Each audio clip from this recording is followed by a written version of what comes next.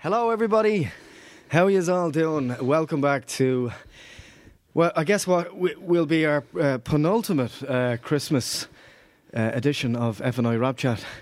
Just want to stop, I want to calm down. You're out of breath, Paul. Stairs will do that to you.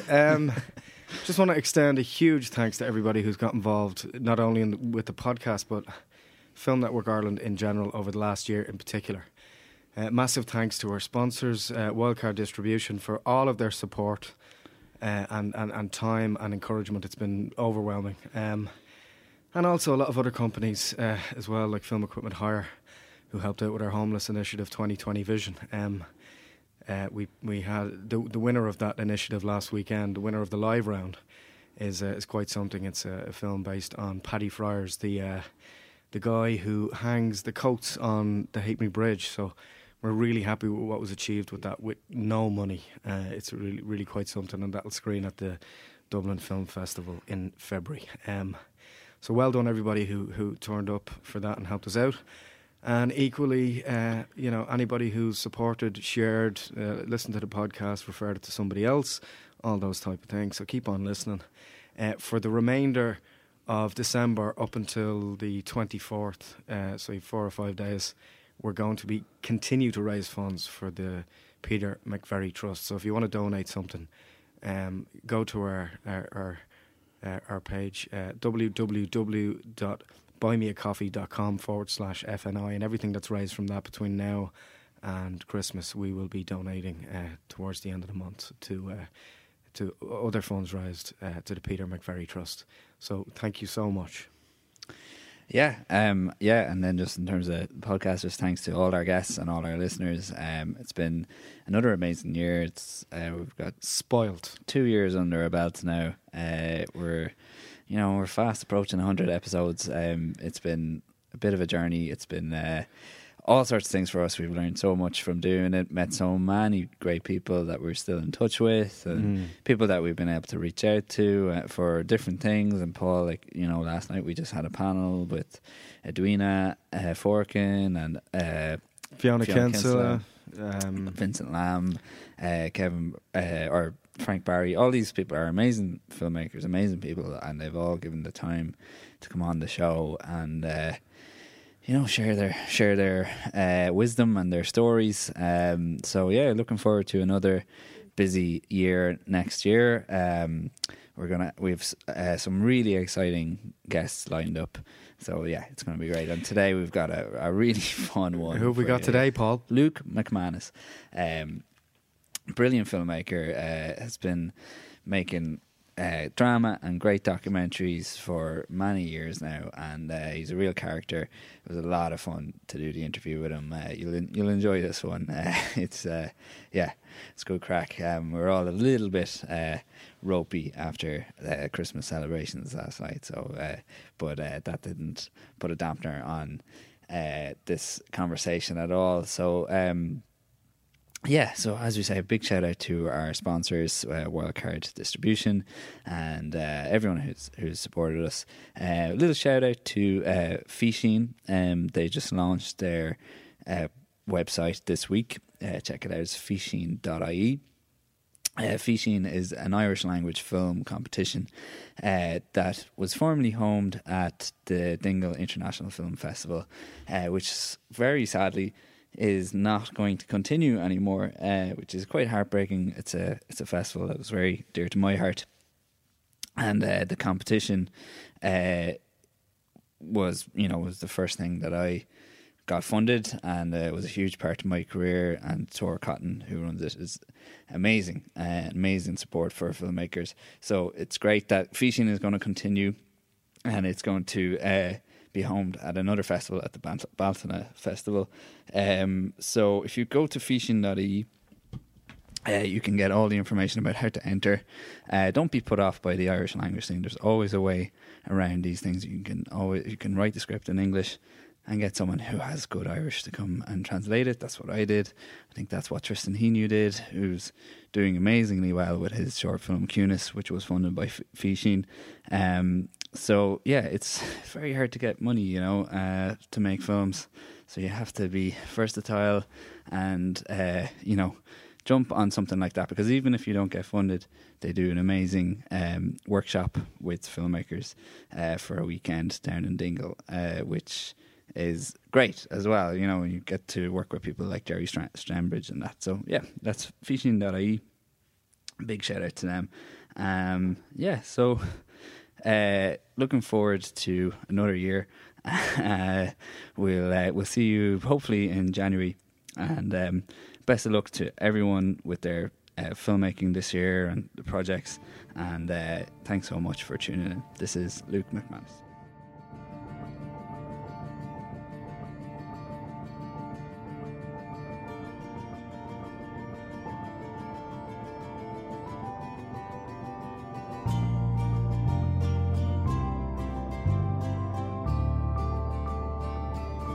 Luke McManus, thanks a million for coming into the studio. How are you doing? I'm doing very well, thank you. Good. I think the first I heard of you was you were the mad fella who was making a short film at Electric Picnic about 10 or 11 years ago. Is that right? Well remembered, yeah. Welcome to the podcast, by the way. It's good, yeah. Yeah, I did make a film at the Electric Picnic, so I'd been working in TV a little bit, kind of doing, Duncan Stewart about the house and crack like that. But you're getting paid to direct. Mm. So, and Duncan gave me one of my first, gave me my first gig as a freelancer. So that's always to be respected and appreciated. So, but I went down to the Galway. I used to go to the Galway Flat and just go on the lash. And then it was the third year, and I was like, I might go and see some films this time now that I'm directed, So I said, I'll go and see a program of short films. And I sat there, and it was an absolutely seminal moment in my life, because I saw one short that was so good by an Irish director of my own vintage, and it just blew me away to think that you could possibly achieve something like that. And then I saw so many shorts that were so absolutely awful, right? Yeah. So... Do you remember which one? I do. It was called Frankie. It was by Darren Thornton, who then went on to do A Date with Mad Mary, obviously, and he directed Love Is the Drug shortly after that. Which, when you look back, that was an RT drama series they gave to Darren. I think he was in his early 30s. Amazing, really. But Frankie, I don't know if anyone's seen it. A very young Ryan Andrews plays a teenage boy who's got his girlfriend pregnant, and he has to do a kind of pre-parenthood course, and they give him a little doll to kind of mind for the weekend. But it had that kind of Andrea Arnold's, Lynn Ramsey, Ken Loach energy to it. Ivan McCullough DOP'd it beautifully, but it had humour in it as well. So it was that kind of classic, what they call Brit grit, but with that bit of Irish comedy in the mix. Yeah. So it was just a very elevated, artistic take on the kind of world of the Snapper or whatever, And I just loved it. And then the bad films were just shocking, Yeah. Now, you don't really see films as bad as that anymore, you really don't. The standards have gone up so much, and everyone wants to get into these festivals. So I was kind of sitting there going, well, that's as... you could make a film that good. That's such an inspiring film to watch, because the story was told in 10 minutes brilliantly. Mm-hmm. And then I was looking at it going, well, at least it'll be better than those other dreadful films that I've seen if I make a film. You know what I mean? So this got me off my ass, basically. Kick up the arse. Let's go. Yeah. And it was funny, because I was in Galway that day, and I met so there was a school friend of mine from primary school in Bray. I'm from Bray originally, and Bray is movie town, and there'd be actors and cameramen's kids in your class in school, And Rory O'Brien's dad was an actor, Niall O'Brien, and Rory was a great pal of mine. And then he kind of took the film route, and I didn't, and he became a cinematographer then. And I met him at that same flat, and we were having lunch, and I hadn't seen him about 8 years, and he's like, look, if you want to do a film, give me a call. Yeah. And I was like, all right. And then I went to a party. I'll never forget this party. I met this really good-looking girl at the party who was a casting director, who was starting out, and I had a great chat with her. She's a real... And there was another fella there, I remember, who was quite obviously trying to do what you do, at a party. And he I thought, foresee an edit coming. well, no, he was just keen on this girl, and I was just like, "What's a casting director? Oh, amazing!" I was just having the work chat, but he thought I was chatting her up, so he kept sort of trying to. He thought I was cock blocking him, but I genuinely wasn't. She was great at Thursday Ging. She works with Louise Kiley. That's right. Yeah, she's brilliant, right? So, and she was so sound. Like, so her and Rory were like, if you want help with this film, give us a shout. And I kind of, then you realise when you have some people of that calibre, and isn't that a great advertisement for the Galway flat? Like, you know what I mean? Yeah. Like literally in a 24-hour period. So that was July, and then late August that year, I was at Electric Picnic with Rory O'Brien, Barry Ward, and Charlie McKenna. Aidan Turner was there, but only because he was Charlene's boyfriend. I turned him down in the audition because he was too handsome. I was like, "You're actually you're just too. It's crazy how handsome you are." You know what I mean? Like, you're perfectly symmetrical in every way. But he's actually in the film in a photograph. There's in her bedroom, the character's bedroom, her boyfriend that she's had a row with. You can see the photo of him. So Aidan he's Turner. a lovely guy. He's great. He was a year ahead of me in drama school. Was he? Always sound, and I've seen him dozens of times over the years, and he's always. No, Aidan's a totally decent skin, and I mean, what a sport! Like I said no to him for the film, and he comes down for the Sky anyway with Charlene, and it was great, So like, no, he was brilliant. But it was terrific, and I made loads of terrible mistakes, and I spent 9 months editing the thing. Yeah, it was actually very interesting. I showed it to Niall Heary. Okay, don't know if you know Niall. He's great. He did Small Engine Repair, and he did Gold, and he's a really good filmmaker. Yeah. And I did the cut, and he's like, you're just missing a moment here. A short film has to have a moment in it, which I thought was a real insight. And I actually ended up going shooting another scene 9 months later. That bookended the story. So basically, in the film, Barry's character's walking through Dublin the night in the winter. Okay. Charlene's character comes out of work down the Docklands, and they walk past each other, right? Okay. And they clock each other. Double take kind of thing. And then the film starts 9 months earlier, and it's like they're at Electric Picnic and they have this kind of encounter. So it's like, boy meets girl at Electric Picnic. It's called Danger High Voltage. So it's just a little love story, impressionistic love story. But that scene meant that was the moment that the film was about, was when you see the person on the street that you slept with 9 months ago. As happens exactly in Dublin. 9 months ago. Yeah, right. Look, I never thought of that, but there you go. Like, but or maybe it was 6 months. Anyway, and that's a kind of Dublin experience, isn't it? Because of the size of the place. Like you're always going to see people again, and then like the big question was, are they going to stop and chat or not? And it kind of gave you a bit of a payoff at the end, because when the film ended, then they were back, and then they just kept walking. Like they didn't have the awkward conversation. They just kind of pretended they hadn't seen each other. Right. So it had, and I think a short story and a short film should have some sort of hook or payoff. It's just a structural thing. It's just that idea of it has to be a little. Because I've made other shorts that I've tried for the same thing and never really quite landed as well. You know what I mean? It's a funny one, like. Yeah, it's a tricky one. All right. Let's go way back. What was your kind of earliest experience in terms of a cinematic experience, where now looking back retrospectively, it was kind of seminal and kind of sending you where you are now? It's an interesting question. I remember my brother coming home one day when we were about 9. He was about 8, or maybe a little bit older, and he goes, "I saw knights in armour in the forest today." And I was like, why are you so insane, Ronan? What are you babbling about, And then it turned out he had a mate who lived up in Kilruddery outside Bray, which is where the big house on the outskirts of Bray, where they were filming John Boorman's Excalibur. Wow. So he actually had seen knights in armour up in the forest. So, he wasn't lying, because he had a friend who lived up there, and they were roaming around, and they came across Boorman shooting that film. And that actually had Rory O'Brien's dad in it, Niall O'Brien was in it, and Gabriel Byrne was in it, and, various people.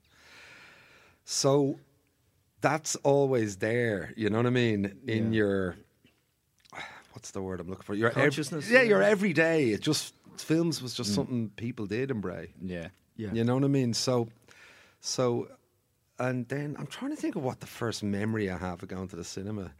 Was it Empire Strikes Back, maybe? Certainly around that kind of time. I remember going to see Bambi. It was obviously in a reissue, and my brother getting the fear and running out of the cinema.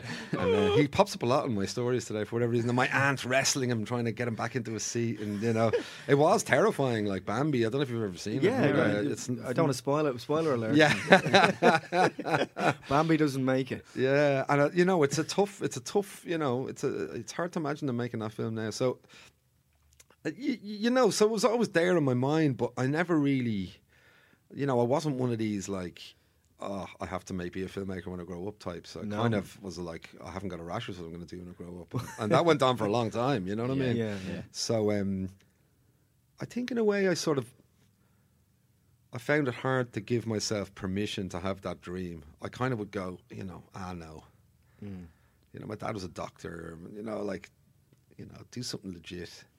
Was there pressure there? No. To be fair, there wasn't at all, like, you know. But I just wasn't very motivated or focused. Okay. I was just a waster. You know, I mean, like, you know, college student. Pints were more Pints, you know, yeah.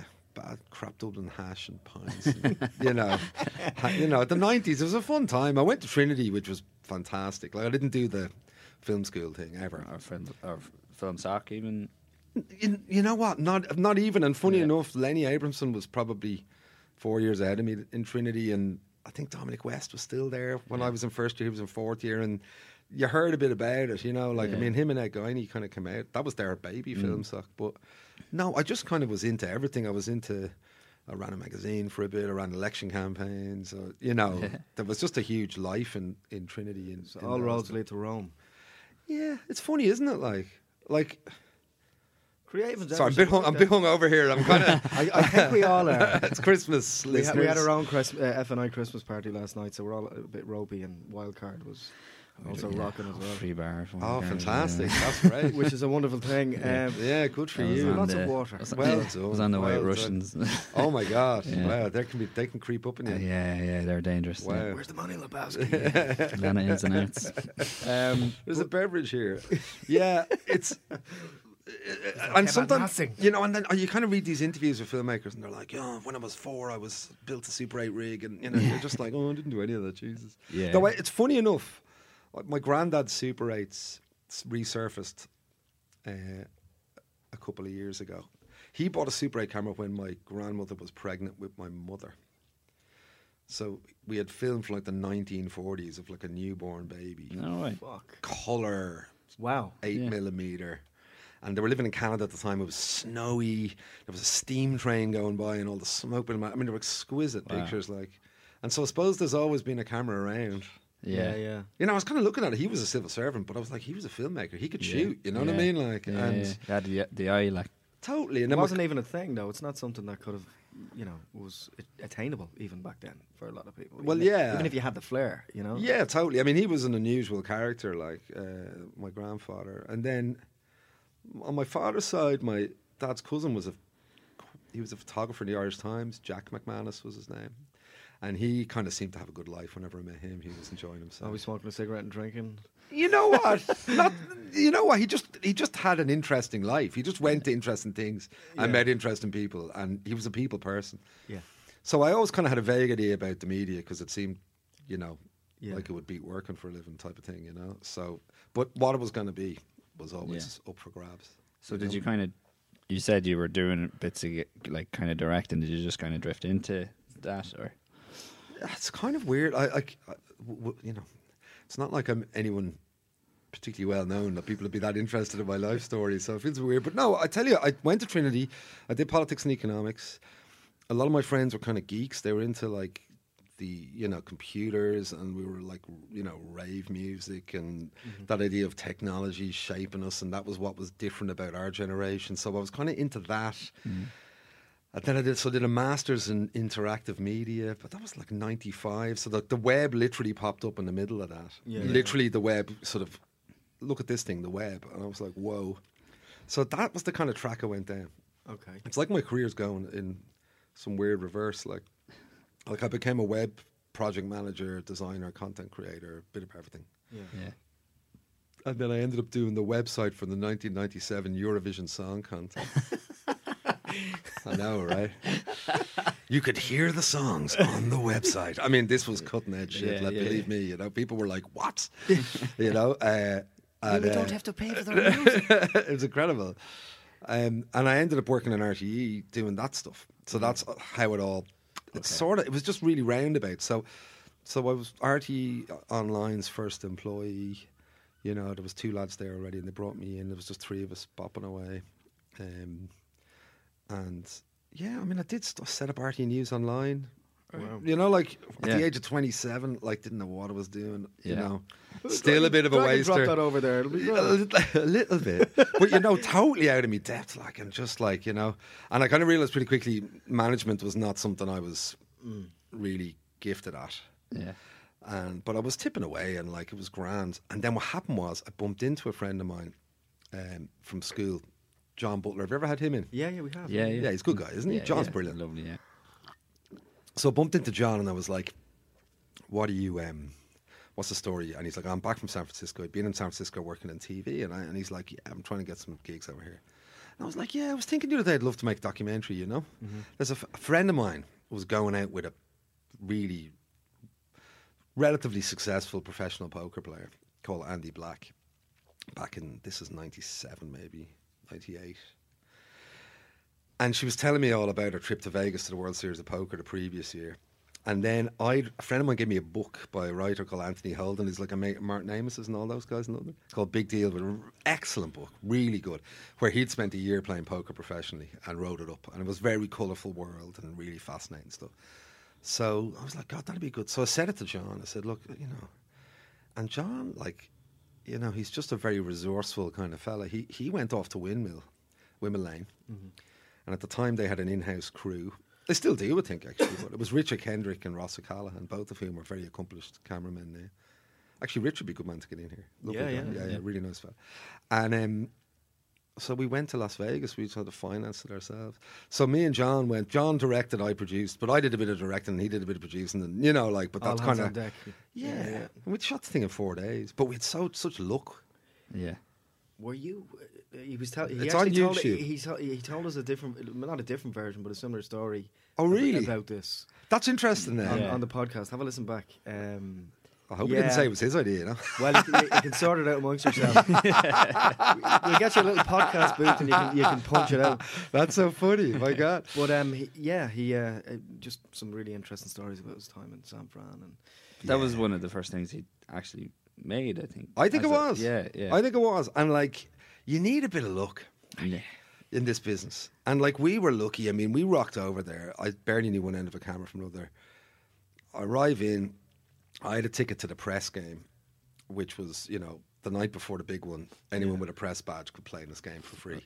Right. So I sit down and I'm like, getting my ass handed to me. You know what I mean? As you can imagine. And this fella beside me looks a bit familiar.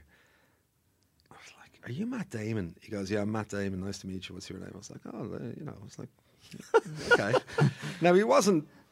He'd won the Oscar at this stage for Good Will Hunting. Yeah. So, well, hold on. So what kind of year would this be? 98 maybe. 97? Was that around the time he was doing Rounders? Rounders, right? So Rounders this was the PR tour for Rounders. Okay, that's what it was. Okay. So Ed Norton was knocking around. I never got to meet Ed Norton, but I met Matt Damon, and he was lovely. And John, being John was like, "Oh, you know, Craig Butterley, don't you, Matt?" And Matt did, you know, like they had some mate in common.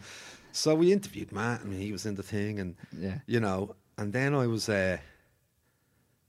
John had cut it with Eamon Power, and then we were thinking about voiceover artists, and I was walking down by Trinity, and I saw John Hurt at the bus stop, and I was like, "Do you ever do voiceover?" John. But you know, it's just that like 20-something blundering naivety, but there's a magic to it sometimes because people give you a break. They cut you a bit of slack, you know. Yeah. And he's like, "Yeah, this is my agent's number," and the agent quoted us some ridiculous amount of money, and I was like, "Yeah, fine," you know, because I thought that it wasn't. It was 1,200 sterling. It was a lot back then, you know, for a voiceover. But we end up directing. You know, John and me are sitting there, and John's directing John Hurt in a voiceover booth. You know, it was like it was crazy. No way. But again, it's just that beginner's luck is a huge thing. Youthful exuberance. And did that do well for you then? We sold it to 14 countries. Channel Wow. 4 was the top-rated True Lives of the year in RT1. I mean, it flew with Derry O'Brien sold it for us. It was just on the cusp of poker. There was a late-night poker on the telly, and the internet was driving it, and there was a, Yeah. it was beautifully timed. And if you watch the film, it's all on YouTube. It's called The $1 Million Deal. If you watch it, we got very lucky with some of the people who were in it. The guy who won was this magnificent character that you couldn't write. Yeah. He was like something out of a kind of early 80s Brian De Palma film. You know what I mean? He was a sort of cocaine-addled, mulleted Vietnamese guy who never took off his sunglasses. And I mean, he was just extraordinary. Yeah. So, but it's funny, you make that film and that beginner's luck thing, it can be hard then because you've made your film with John Hurt, Matt Damon, Channel 4, Yeah. etc., and then you're kind of, what next, And I didn't make film for like 4 years, and I was tipping away in RTE, and it, it's important to remember that I think when you're starting out, if you get a bit lucky, don't be too hard on yourself, be patient. Something else will come along, Yeah. Like it's the pressure you heap on yourself is the hardest pressure of all, I think, in this business. We often ask that about kind of rejection and strategies and mindfulness, how people bounce back ability. Do you have bounce back ability? It's funny, you have to work on that, and I have worked on it. Yeah. Like I went to see someone going, I want to be a bit more resilient.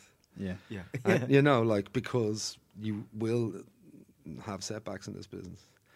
And because it's that weird sort of combination of personal creativity and emotional investment and business, the setbacks can be hard, So that idea of resilience, working on it. But, time helps as well, and you get a bit older and I have a family now, and that helps as well, You kind of just go, fuck it. There are many things in the world, you know what I mean? It's only a film, it's only telly, whatever, It's not really only a film, though. No. It's not, though. You try and tell yourself that, but you're not really thinking, you know what I mean? The Like, play is the thing. yeah, I guess. But, there is a thing of coming home and, playing with your son, it does change how you view work. Yeah. It makes you more efficient in how you use your time, but it also stops you loading all your emotional eggs into one basket, which I think is important. Yeah. You seem to be very good at pitching. Was it always something that you were good at, or was it something you had to work on? It was not something I was always good at, no. It is something I had to work on. But having said that, if you're a documentary maker, you're effectively pitching every day to someone you want to talk to about something or be around. So there's a constant process of pitching daily, which is what's different to drama directing, Like if I want to, I'm following some guy around, I want to go into a shop, I have to walk into the shop and go, hey, we're doing this really cool film, like la la la. And, you start to realise that, you're never off stage. Not really, like it's quite energy sapping, but I kind of have, I think, a reasonably extroverted personality that enjoys other people, and I think that's, I don't know how, there are shy documentary makers, but I don't know how they do it, Yeah. It must be hard. Yeah. Well, you've moved more into documentary. That's more your wheelhouse these days, or are you still got drama projects there? Don't fucking label. I'm not pigeonholing you. I'm just. You know the last what? few Like years. you kind of. There was one particular year where I had a bit of a purple patch with the dramas. I did a web series for RTE. It was the first year of Storyland. I'm sure you're familiar with Storyland. Yeah, I was involved in the first year. Were you? Yeah, What was your project? I was at the video shop show that came second. 2009, right? No, that was the second year, I Was it think. the second year? The first year, Hardy Books Hardy won. Books. The first year, Hardy Books won. Yeah, and Yeah, I was they in that. came What second. What was it to- called, the video shop It was show? called Rental Boys, and it's That's available. right. If I anybody's beg interested your in that. pardon. It's yeah. Listeners, he's making a face. Was yours? No. There was some incredible people involved in Yeah. that. And a lot of it was improvised, which was great fun. But Who was involved in that? Gemma Cray, who's She gorgeous girl. yes, who now is involved in Women in Film. TV Yeah, Ireland, she's super nice woman. and yeah. actively screenwriting. But Yours was Psych Ward. Psych Ward, yeah. It was great. I remember watching that going, why is this in this format where every teenager in the country is just watching the Hardy books and our show and just clicking for them and colleges and there's all sorts of stuff going on with the voting and then you have this little gem of a drama that's been completely overlooked. I remember very genuinely going, why is that not fucking winning this? And I was like, why am I not in that show? But from an actor's perspective, I was like, and I thought it was really great and like a huge disservice to everybody involved to even be in that, because it was like it was perceived to be an RT entertainment came up at the start of it. Well, it was meant to be RT drama. comedy came up. I remember on the. I think it was drama. Actually, I think it was drama. It was RT drama. drama. It was actually a team, was, but they just got loads of comedy. Because they did, and like you can see why. I mean, I suppose in a way I was just like, what sort of stories were interesting me at that time? Yeah. What sort of tone was I reaching for? That was the recession 2000. I mean, it was a dark time in this town, and like there was a lot of dark stuff going on. And my other brother, it's all about the brothers, had been training as a GP, and one of the things he had to do was 6 months as a trainee psychiatrist in an emergency room. Yeah, and I just thought that is, so me and him wrote it together. So that texture of reality was very much from his experience. It was Barry Ward and Hugh O'Connor was in as well. Yeah, I met Hugh down at the Cork Film Festival, more festivals. And I knew he was a mate of John's and stuff, and obviously knew of him, but he had that kind of intelligence coupled with that weird, almost uncanny youthfulness that he has. Mm-hmm. He's so boyish. Yeah. And that idea of the boyish doctor, the callow, kind of inexperienced trainee kind of Doogie Howser vibe. Yeah, well, Doogie Howser's a bit of a know-it-all, though, wasn't he? Like, but yeah, Doogie Howser vibe, I guess. And Hugh is a very sensitive. I'm sure you've had him in here as well. Sensitive artist, amazing guy to collaborate with, brilliant. Barry, I just love working with. You just can't take a bad shot at Barry Ward. He's a great actor. Yeah, he just inhabits the space though in this way that I think is. He's sort of like an athlete or something. He has this balance about him. Very, very good football player. Like, what? Really? Like, could have done League of Ireland, to a high, could have played football to a very high standard. Yeah. Has that sort of... beautiful technique. Yeah. Beautiful. Yeah. And grace.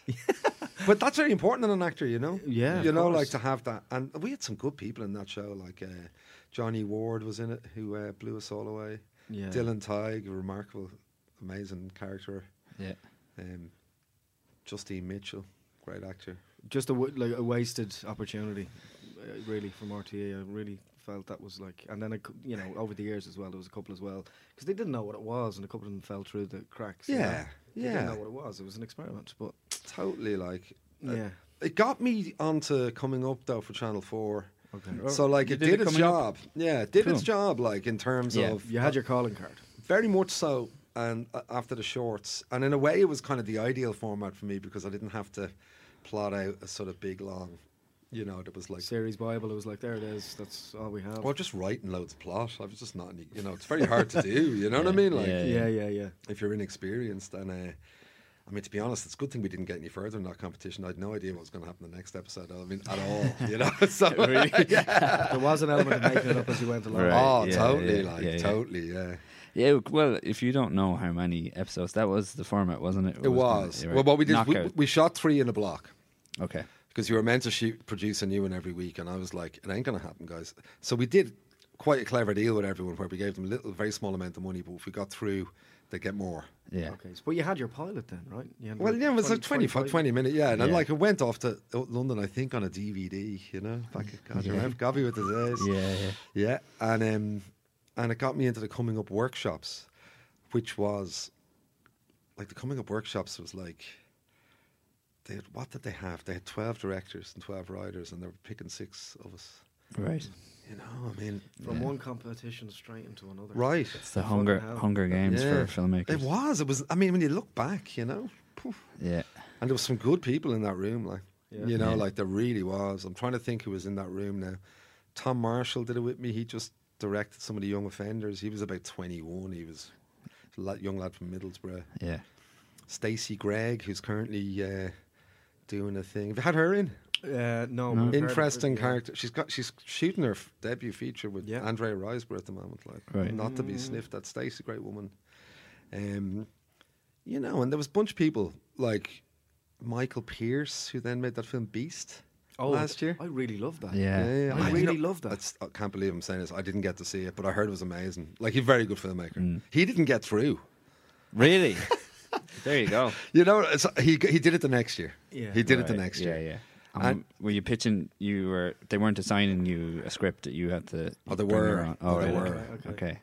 And that was a nightmare. Right. The script was awful. Oh, really? So you're suddenly making this Channel 4 film with a script that just didn't work. And you knew from the get-go. Yeah. Yeah. Yeah. I don't want to actually tell too many tales at the school because I don't want to sound negative. But it was an amazing experience. Yeah. The pressure, like shooting a half-hour film in 4 days, TV drama. I had a Bosnian lead. I had a Lithuanian, co-star. Like, the Bosnian rocked up, basically didn't speak English. Like, casting director just, and it was just horrendous. How does one obtain a Bosnian? Yeah, it's mad. The character was a Russian. We had basically what happened. Well, we had a big name actor who then disappeared on us a week before the shoot, and we got this other guy, and he was a lovely fella, but it was tricky. Stanley Townsend was in it. When I saw Stanley, I was like, thank God. One of my favourite actors. Yeah.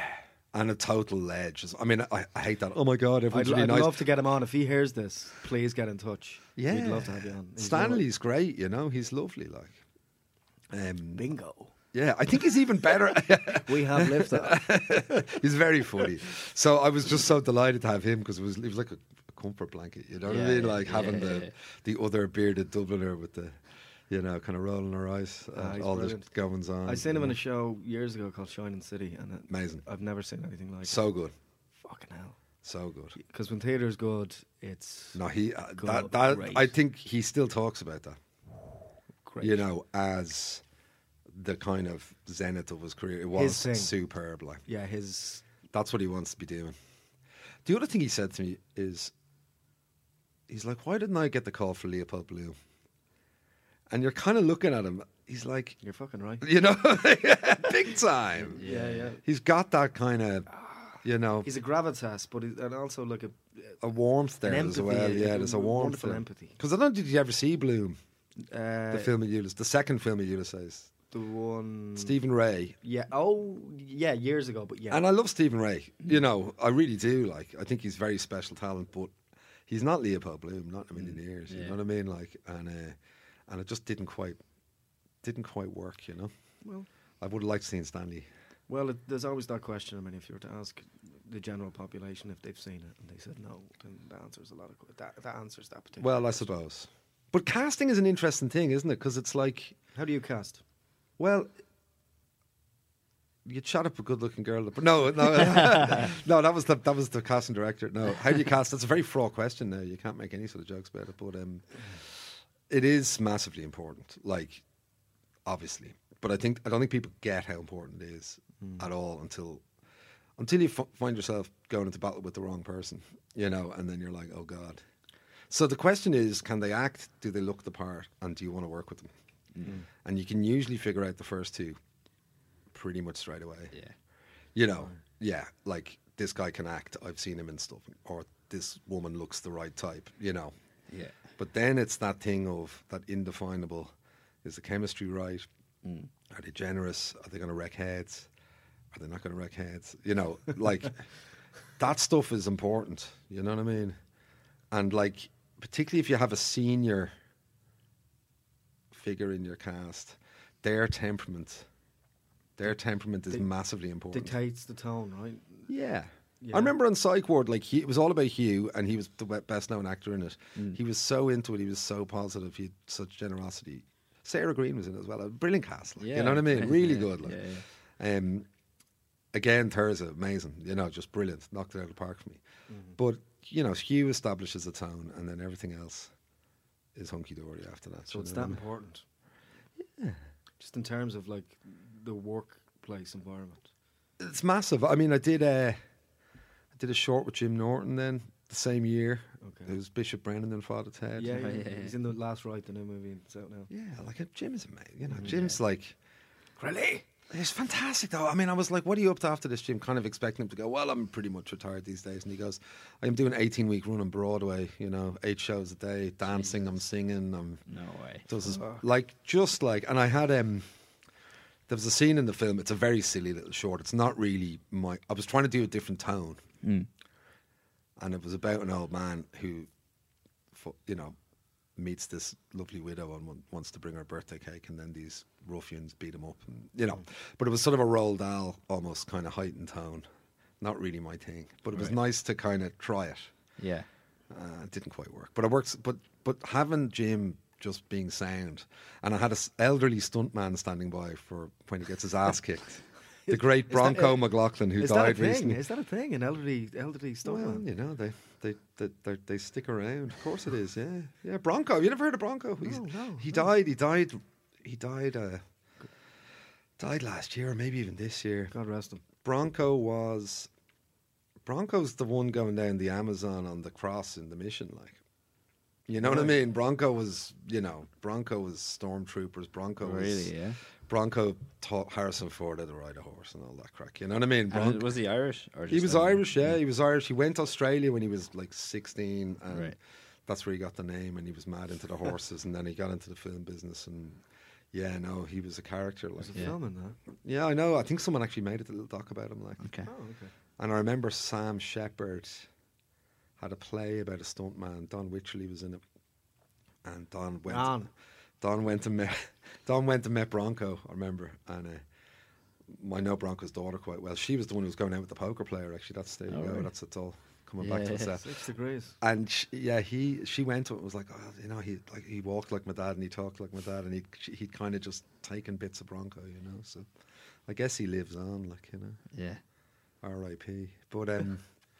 But anyway, that thing of Jim was just up for anything really nice, and that makes everyone else behave themselves. You know what I mean? Yeah. So the thing is, if someone starts prick acting, then the opposite happens, and everyone starts getting pissed off and niggling, and suddenly your atmosphere can be poisoned. So it's kind of like establishing a prefect. Like a prefect little bit in a class. A little bit, Yeah. or If a he's kind not- of and if he's not an pack arsehole, leader. yeah. Yeah, but you know how that goes. Yeah, And yeah. making a film is a bit like hosting a dinner party, or you have to kind of create, or doing something like this, you have to create a useful energy between everybody. And if you have someone who is pushing back against that energy, it's very hard to accommodate that without it affecting everyone, But I've been lucky, though, to be fair. Like, I haven't really had that many. I mean, some actors will test you. Yeah. They'll quiz you. They'll make sure you know your stuff and that you've thought about it all. Yeah. And you're not just blagging it. Yeah. But that's fine, because, well, hopefully you aren't just blagging it. Hopefully you have done your homework. Yeah. And like I remember Justine was like that. She'd be like, loads of questions. Yeah. Kelly Goff, I worked with, Denise Goff's sister, very good actor, same thing. Very kind of, I want to know everything. Yeah. And I'll give you it all back in spades. You know what I mean? Like, so, it's a fun thing to work with. I don't get to work with actors as much as I like, but, drama's hard. Yeah. Well, you obviously have a great ear for story in terms of documentary. I love Jump Boys and Jump Girls. Oh, thanks, dude. Are you from Kildare? No, but my dad loves the DJ. There you go. So, are you always looking for stories? Are your ears always open, or how do you find a lot of your work stories? comes to me? It's funny. Right. I kind of have a slightly different type of career. Yeah. Like, I have my own projects, but then I have my job and director. Yeah. And there's a lot to be said for it. Yeah. The money's in place. Yeah. The gig is happening. Yeah. Let's do this. Like, there's none of this 3 years of development hell, or out with the begging bowl. So you can just get in and work. Yeah.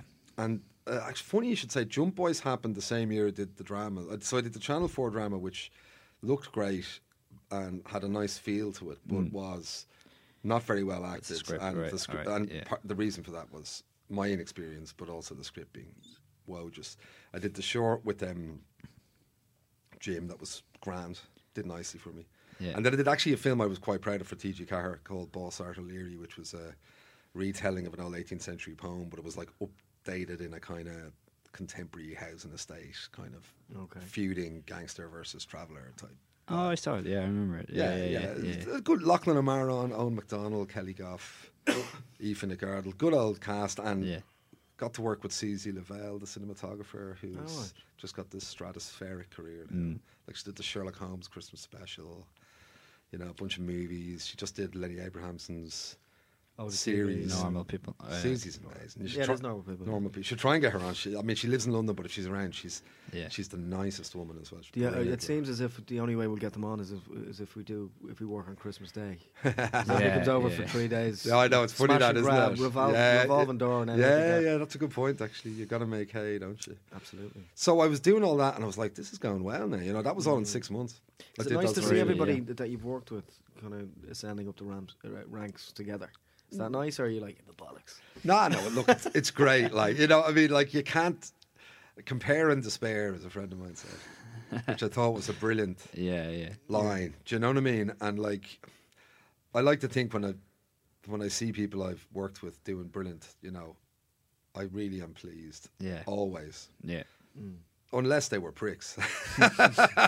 But there's very few of them are. You know what I mean? Like, there are very few of them people are really nice, though, aren't they, generally? Well, you know, that's the thing. And, like, you kind of have this idea that really successful people have to be totally tough. But, I don't know, like, a lot of really successful people are, you know, you've seen an interview with Steven Spielberg. How does he come across? He comes across as a lovely fella, you know, and apparently he is. So, like, if Spielberg doesn't have to be a dickhead, like, why would anyone else? You know what I mean? Yeah, absolutely. James Cameron comes across as a dickhead, mind you. So, you know, you know what I mean? There's like, you know, there's two ways of. But wouldn't you rather be the nice one? Yeah, and kind of sleep easy in your bed. Yeah. If there was a choice, absolutely. You know, and I mean, I think some people, their ambition can overwhelm their natural kindness, and I think that's not a price worth paying, really. You know what I mean? Yeah. Even from doing this, everybody that's come in, I don't think we've no negative experiences. Nothing. Well, that's because everyone's like this. I get to talk about myself for now. This is amazing. Like, you know what I mean? But having said that, like, even when the red light goes off, like, there's no switch, you know? Yeah. Well, like, the thing is, we work in an amazing business. As much as we might give out about it, if you're lucky enough to actually make stuff, like, you have to be passionate about it and you have to love it. So, you know, generally people are... Totally. You know. And this is also a very... Like, you know, I'm a huge fan of podcasts. Like, I do love the energy and the sort of the authenticity of them. Yeah. You know, and you're not just like... There's no lying in them. They're not censored. Well, there's no... Yeah, and they're not glib, and it's not like wham bam, you've got 7 minutes to sell your film. Like, you know. Yeah. And you're just getting to sit back and have a bit of a conversation. And I think, like, fair play to you is what you're doing, because it's important for communities to have these kind of things. And this is it's such a small community that struggles scale-wise. But there is a nice spirit in it. And there's some interesting people in it as well.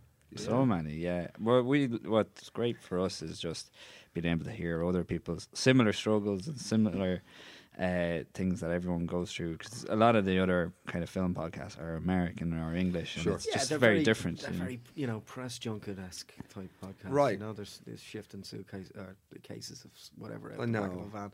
We just wanted to... Basically, the chats you'd like to have with somebody, and also to break down any sort of preconceptions people have about people as well. Yeah, you know, sure. People are people. We all struggle with the same stuff. Exactly. On different levels, obviously. But yeah, for sure. You know, that was very much part of it. You kind of mentioned there you've had a couple of purple patches. How do you deal with it? Like, you know, because it's... What's a purple patch? Purple, just when things are just going well. But you're in the zone for a bit, you know what I mean? And it's all, you know, there's a beautiful... You know, you're kind of going from gig to gig, and you know, you don't have time to think, and it's all it's confidence. Yeah, and like, you know, like that winger, and some days he's a world David Ginola. I'm showing my age now. Some days he'd be like world beater, you know. Other days he just wasn't able to get it together. You know what I mean? Like, you know, and I think that's creativity is very hard to be consistent and to kind of always hit a standard. You know, that's a challenge. That, though? Is that like, is it osmosis, or is that something you can control or leverage? Or is it just something that comes and goes in waves? I think all you can do is make the bad times less bad. and just wait for it. Do you know what I mean? Yeah. And channel the good energy productively. Yeah. As opposed to just being like all over the place and manic and coming up with too many ideas. And, you know, you get to a stage and you realise ideas are fabulous. Execution is what separates, you know, the doers from the dreamers, you know? Yeah, and yeah. like that thing of executing is always massive, you know? Yeah, And very like, so. and, you know, and the classic I remember when I was script editing the Artillery film. And Moncon McGann, who's a wonderful guy who I worked with since.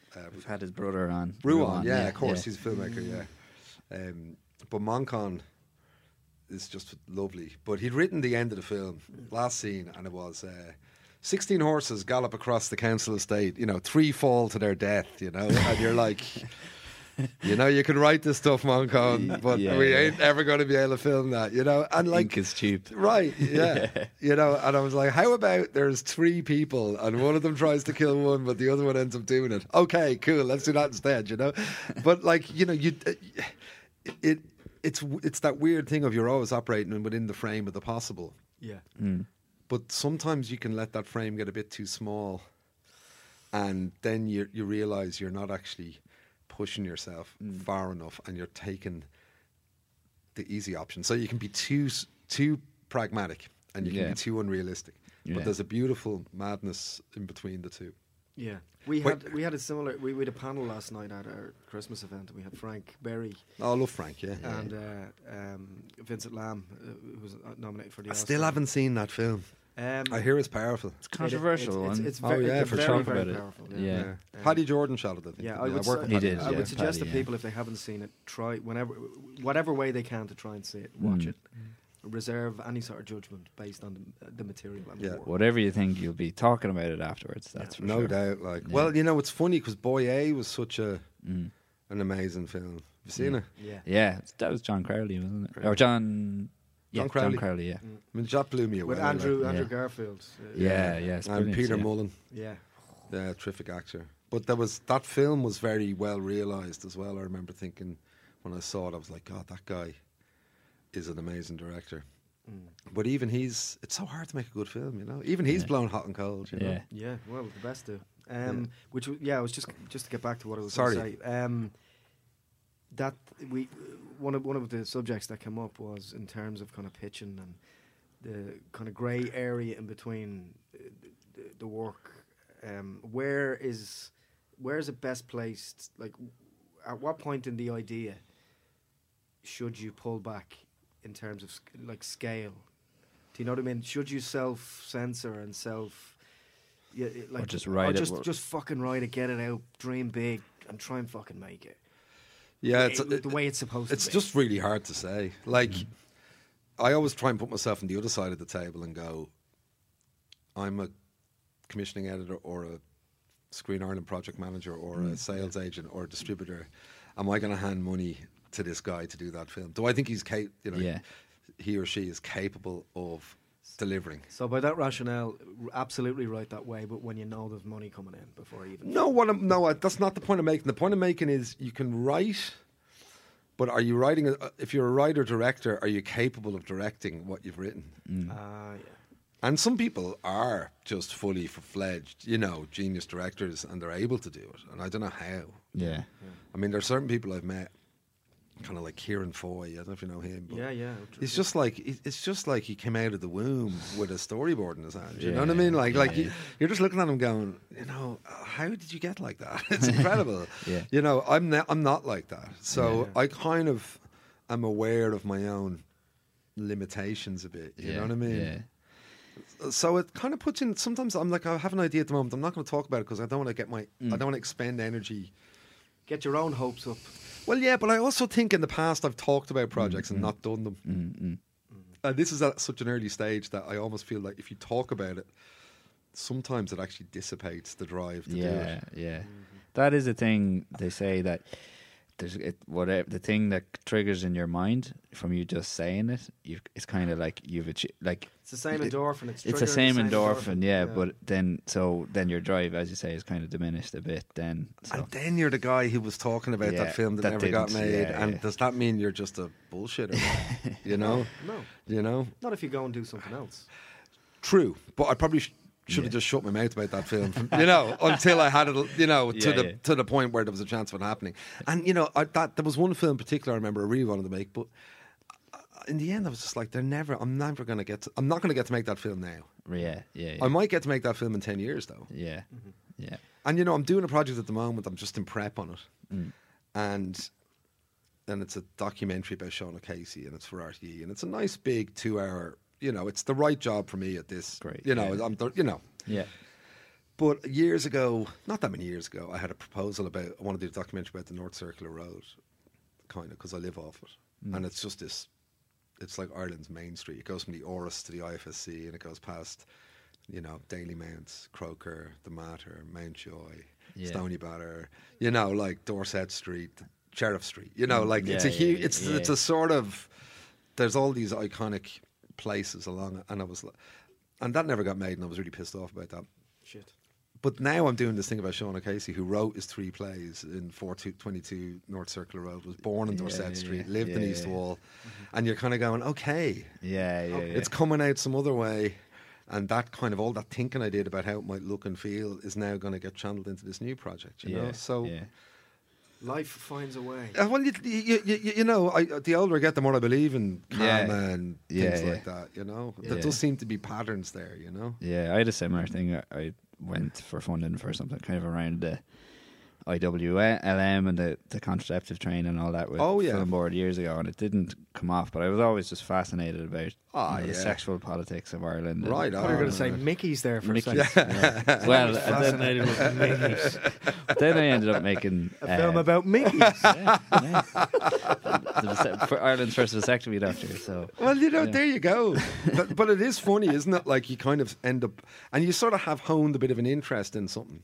Yeah. And the morality of reproduction. Yeah. Which is interesting territory in this country always. You know what I mean? Yeah.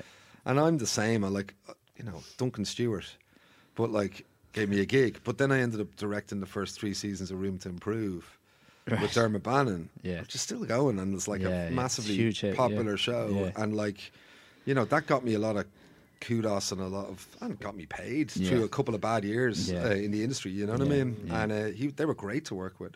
And then I did a thing about the College of Surgeons, also with Dermot Bannon, and I'm doing another one, and just finished one about the Museum of Literature building, and you know, and you kind of like, and my mother was an architect, I'm kind of like, architecture is now something that I can kind of speak the language of, you know, and that's an interesting world to be in. And then horse racing, totally randomly get into that, and like, you know, I didn't. You know, but isn't that a wonderful thing as a filmmaker, documentary maker? There you go, boys and girls. I mean, the moral of the story is a project is never dead, or it will, you know, it'll manifest itself in something else. Totally. So now, you know, don't give up. Totally, completely. We can't let you go without talking a little bit about Thomas Reid. Kind of an unusual role for you, but definitely one of my favourite documentaries made in Ireland ever. Oh, that's very kind of you. Thank you. Yeah. Yeah, I appreciate that.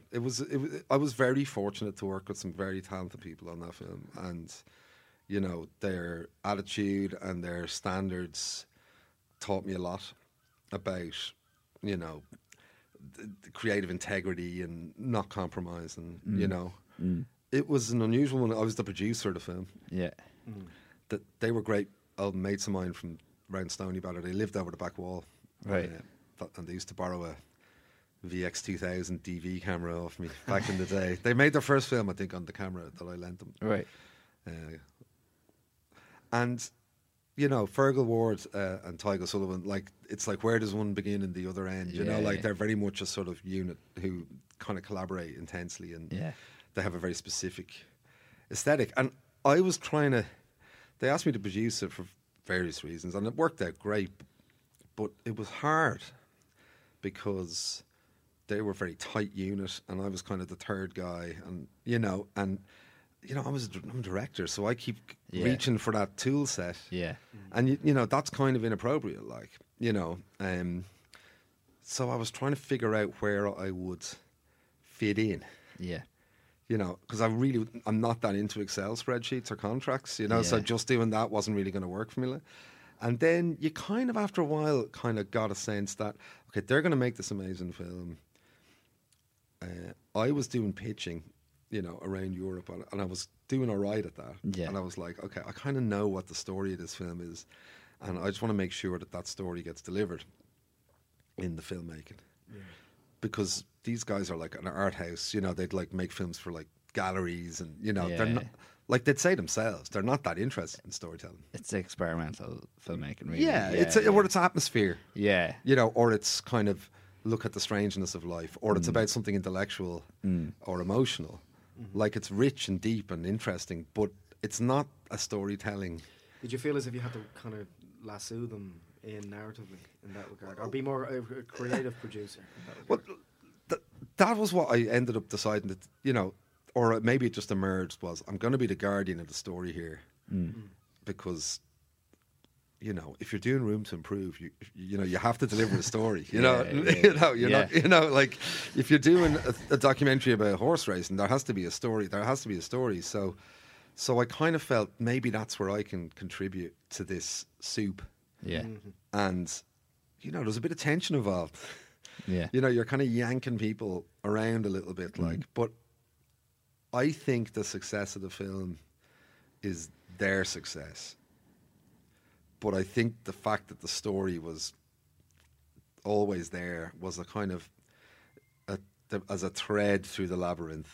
Yeah. That meant you could take a really art house experimental film and put it in front of a room full of people in Abbeyfield on a Wednesday night, and they would love it. Yeah. And like, that's cool. You know what I mean? Like, like I remember the day before our release, we did a preview at Offline Film Festival in Birr, and I went down and I was like, Jesus, I wonder if there's anyone going to come, and la la la, you know, the usual. Yeah. And it was packed.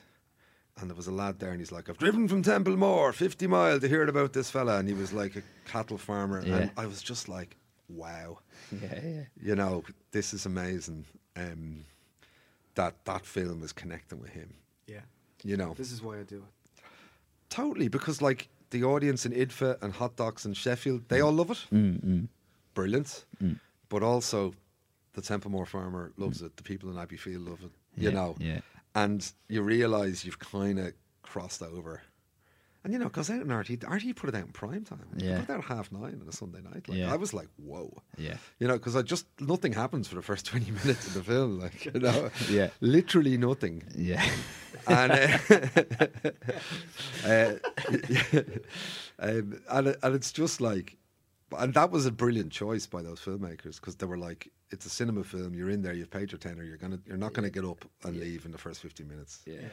But also it was that thing of slow cinema being the perfect aesthetic to tell the story of a lone farmer without electricity, you know, living his life. Yeah.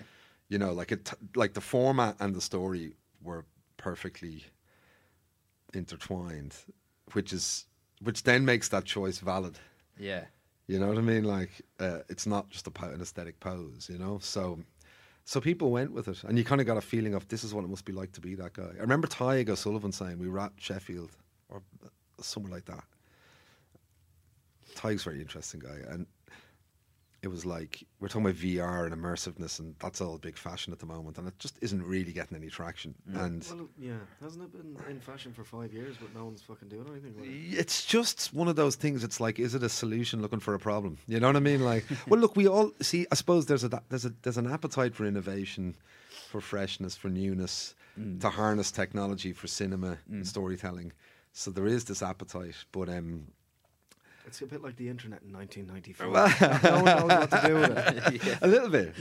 Yeah, you make text blink on and off. Like, you know? Error messages. But Tig's point was, in a cinema, if you have a sort of Steadicam type rig and you're kind of floating around behind someone, and the sound design is very specific, and Tig's great on sound, as is Fergal, but Tig is specifically, you know, and he's an editor who specialises in sound design as well. Yeah. And you create that sound design, you know, that's a very immersive experience. You know what I mean? That's more immersive than putting on a set of goggles, you know? And, you know, to do that is maybe that's the way to immerse people. If anybody has any doubts about the importance of sound in film, listen to ASMR videos. You know, because if somebody blown into a microphone can give you goosebumps. Yes. Do you? They do nothing. They do nothing for me. Well, no, they do. Well, it depends. If it's No, certain people, a friend of mine's mad for them. yeah, like a little bit. It's just particularly find if it's them a relaxing, female voice for some reason. It doesn't. For some reason. It does. Yeah, it doesn't go so far down the opposite road where things are going somewhere else. But I do kind of get a frisson. A frisson of. But I think you're just wired that way. As I say, some people are just mad. I don't know. Does it do anything for you? Like, no. Somebody said to me before, it's like someone blowing in your ear. Some people have and you know it an aversion. Yeah, and sometimes. You know, it's like tickles. You know, tickles and you don't. You know? Yeah, totally. Listen, we chat all day. It's like tickles, right? Life is like tickles. That's the takeaway.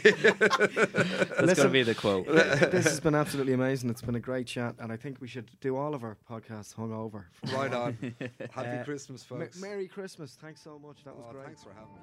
Cheers.